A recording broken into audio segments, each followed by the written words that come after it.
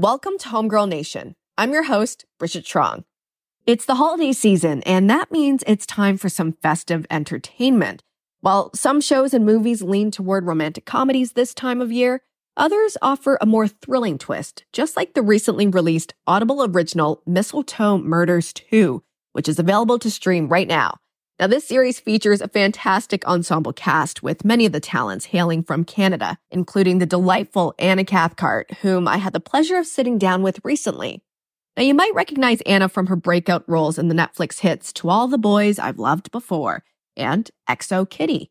This holiday season, she's back, lending her voice to narrate the Canadian Audible original series Mistletoe Murders 2.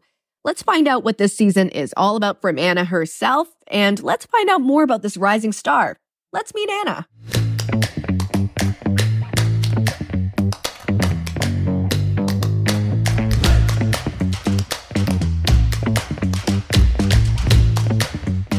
You're from Vancouver. When I think of Vancouver, I think of the great outdoors, outdoor adventuring. Totally. Anna Cathcart growing up, a big outdoorsy gal?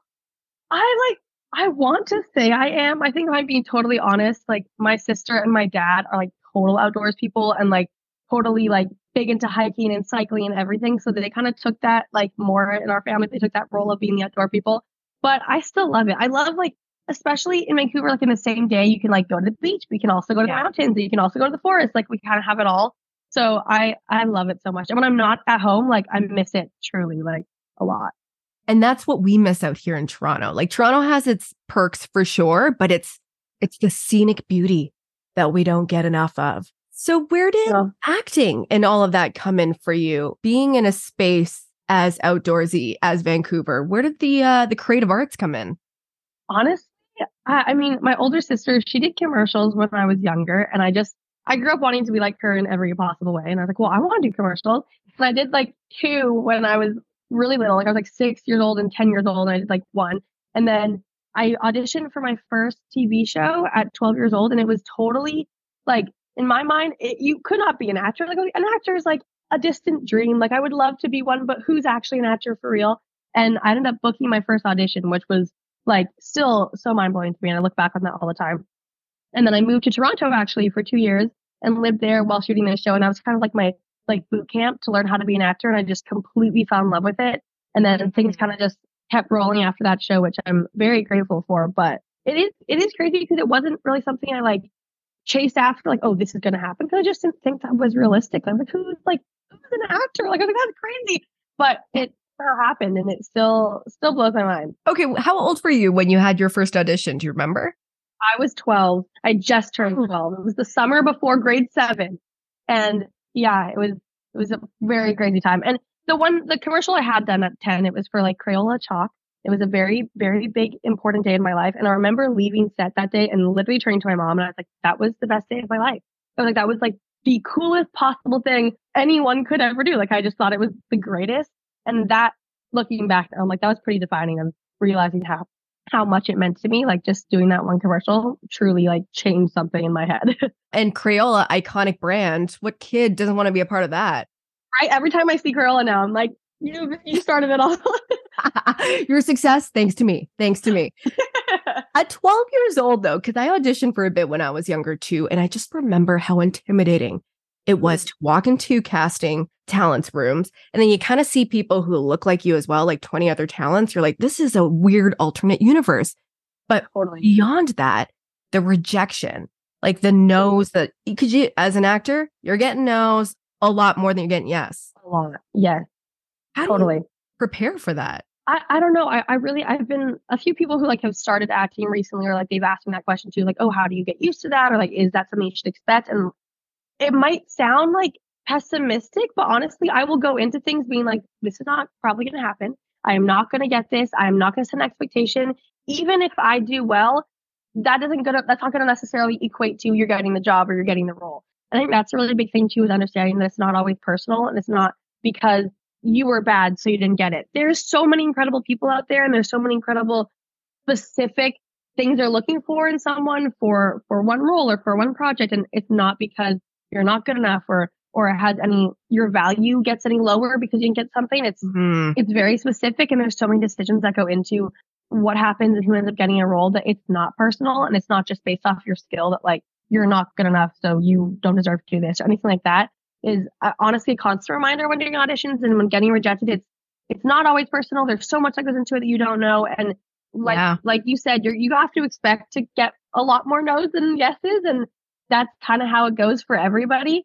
So that's definitely a big reminder that you need to know going into this, because it is a really weird industry, and you do get a lot of falling down to put yourself back up. Like that kind of repeats itself, and you have to really love it to be in it and to keep going. I would think for sure. And then I guess there's an advantage when you start at a younger age, because it kind of thickens your skin a little bit and gets you used to it a lot quicker. But something I would tell myself was that casting directors sometimes don't know what they're looking for until the day of. So don't take it personally. And then the second thing was that kind of like it's an honor to be nominated. It's an honor to get this audition. That's so true. You know? I love that. Yeah, I think that was a big thing too, that I like didn't realize when I was younger, that for some auditions you have to be like allowed to audition. Like that already is a stage to be like, yeah, we want to see your tape, or we want to have you in the room, or we want to see your work. Like that itself, like you just said, like is a nomination. It is a stage that like you can still be proud of and be excited about. And you also learn from every audition you do and every tape, and you can take what you learn from that for your future work or for your future auditions. And that's huge as well. I want to know what you've learned in your roles in film and television, and then into this Audible series that we're about to get into. How do you go about preparing for this new kind of medium, another platform, when you are so used to or have such a strong background in something else? Yeah, getting to work in the audio space was so fun because it was totally different and something I'm not exactly used to, which was like the best part about it. Even just going into the studio and like getting to wear the headphones, like getting to like work with different equipment that I don't normally like see on set was so much fun. And I mean, one thing, it's so much faster, which is so cool. I was like, wow, we were just so productive. We just like recorded so much in such a short time, versus with film and TV, it's such a production and it's so long. And for audio, there is such an incredible production as well, but you don't see it as much as an actor. Like you're not there when all those things are happening, versus when you're on set, it's such a large process and so many hours. That was really interesting difference for sure. That was like a big one. And specifically for performance, I guess, I would have to remind myself in the booth, and I was like, oh, no one's seeing my face. Like I need to make sure the things that I'm trying to do are heard just from my voice, or the little sounds and chemistry between characters and all these things. That's purely audio, which was really cool and such a different medium. That was really fun to get to explore, and hopefully I can do more in the audio space because it was really fun and it was something totally different. Okay, wait. So what does preparation look like, or how does preparation differ from film, TV to audio? Because like you said, you're not emoting. No one can actually see your expressions. They can only hear it. So how do you prepare for that? Preparing, I mean, a big thing, obviously with film and TV, like you'll go into hair and makeup, you'll do wardrobe fittings, you'll understand what your character looks like visually. And for audio, what's kind of fun is to imagine all the listeners, they can picture what your character looks like visually, and you don't have control over that. It's like when you're reading a book. At least if I'm reading, I'm like, I have every single scene in my head and I know what the background looks like and whatever, but that's just in my head. So knowing that going into it and really just preparing, I guess, like I kind of had a vision as well when reading the scripts. Like, oh, what does Fletcher's Grove look like? What do the other characters look like? What is the town like? And kind of just be in your own world when you're performing. It helped me a lot, at least to visualize it myself, while still understanding that like listeners will be visualizing their own worlds. But I don't know, just picturing that and kind of diving in and reading the scripts and understanding the different nuances of stuff, because there isn't a visual picture when you arrive to set and you're like, oh, this is what the set looks like. This is what the background is going to be. This is what we're working with. It's like, it's in your head and it's also going to be in the listener's head. So just putting those pieces together before you get to work, I think was really important and super fun because I love stuff like that. Okay, well, your love definitely shows in Mistletoe Murders too. This is such a fun series. I just listened to it, and it's quite different from what you've done in the past, but this is what it takes to be an actor. You flex your chops in multiple ways. How did you get involved in this project? I mean, I first was involved in season 1, and it was so much fun because I've just been with other Canadian talent and doing a Canadian like Audible original was so much fun because I always love being part of Canadian content and watching and listening to Canadian content. So that was a big part of it. And I also love the holidays and I love Christmas. So getting to be in a project that is so festive and kind of has like a mysterious twist, but it's still very like cheery and holiday themed was great because I've never done that before and I've always wanted to. So that was definitely a big factor that like really drawn my attention. And just getting to be in the new space like we talked about and getting to explore a different type of performing, I guess, in different medium was a really big part of it as well. So all of those aspects made me really excited to be a part of it. And I was just excited that they thought of me and that they asked me to be in this. So it was great. And gave me season 2 as well, because season 1 was now like a year ago. So hearing that it did well and that people wanted it again was great. What can you tell us about your character Violet and her growth in season 2? Violet is, I mean, she's like that classic teenager who loves to get into people's business. At least that's, I think, very classic trait to get into, especially her father and Emily's business. And she definitely wants to see them together and loves to just be a part of also all the mysteries that happen in the town. And she knows she might be overstepping at times, but she doesn't care because she's going to do it anyway, which I feel like is a common trend with teenagers and people at the age that they're like, I need to be up in the business and know what's happening. She's a boyfriend this season, which is a new addition. And he may or may not be a suspect or somewhat potentially involved in some of the mysteries as well. And that kind of heightens things for her. And she has an emotional attachment now to people in these stories. So it was so much fun. And she's also a part of, she works at Emily's store, which adds to her being involved in seeing what Emily's doing and what she's not doing and what she says and what she doesn't say and all of that. So it was great. And I hope she's kind of just going through her teenage years, doing all those things, being with her single parent and working in the small town is always kind of a balance, but she's making it work and she loves Christmas too. Yeah. And when you mentioned Emily, I mean, a lot of returning talents like Kobe Smulders, it must have been so cool to have that tight-knit Canadian kind of group, even though you're probably not recording together, but just knowing that all of you are at the helm and in front of the camera to make this all happen. I was on Zoom with Raymond for all of our scenes together, and I believe he was in Toronto and I was in Vancouver, and I had met him a few months later at an event in Toronto. This was after season 1, and I literally went out to him and I was like, "You were my dad." He was like, because we had never met in person, and it was so funny. And we were like, "Oh my God, family reunion!"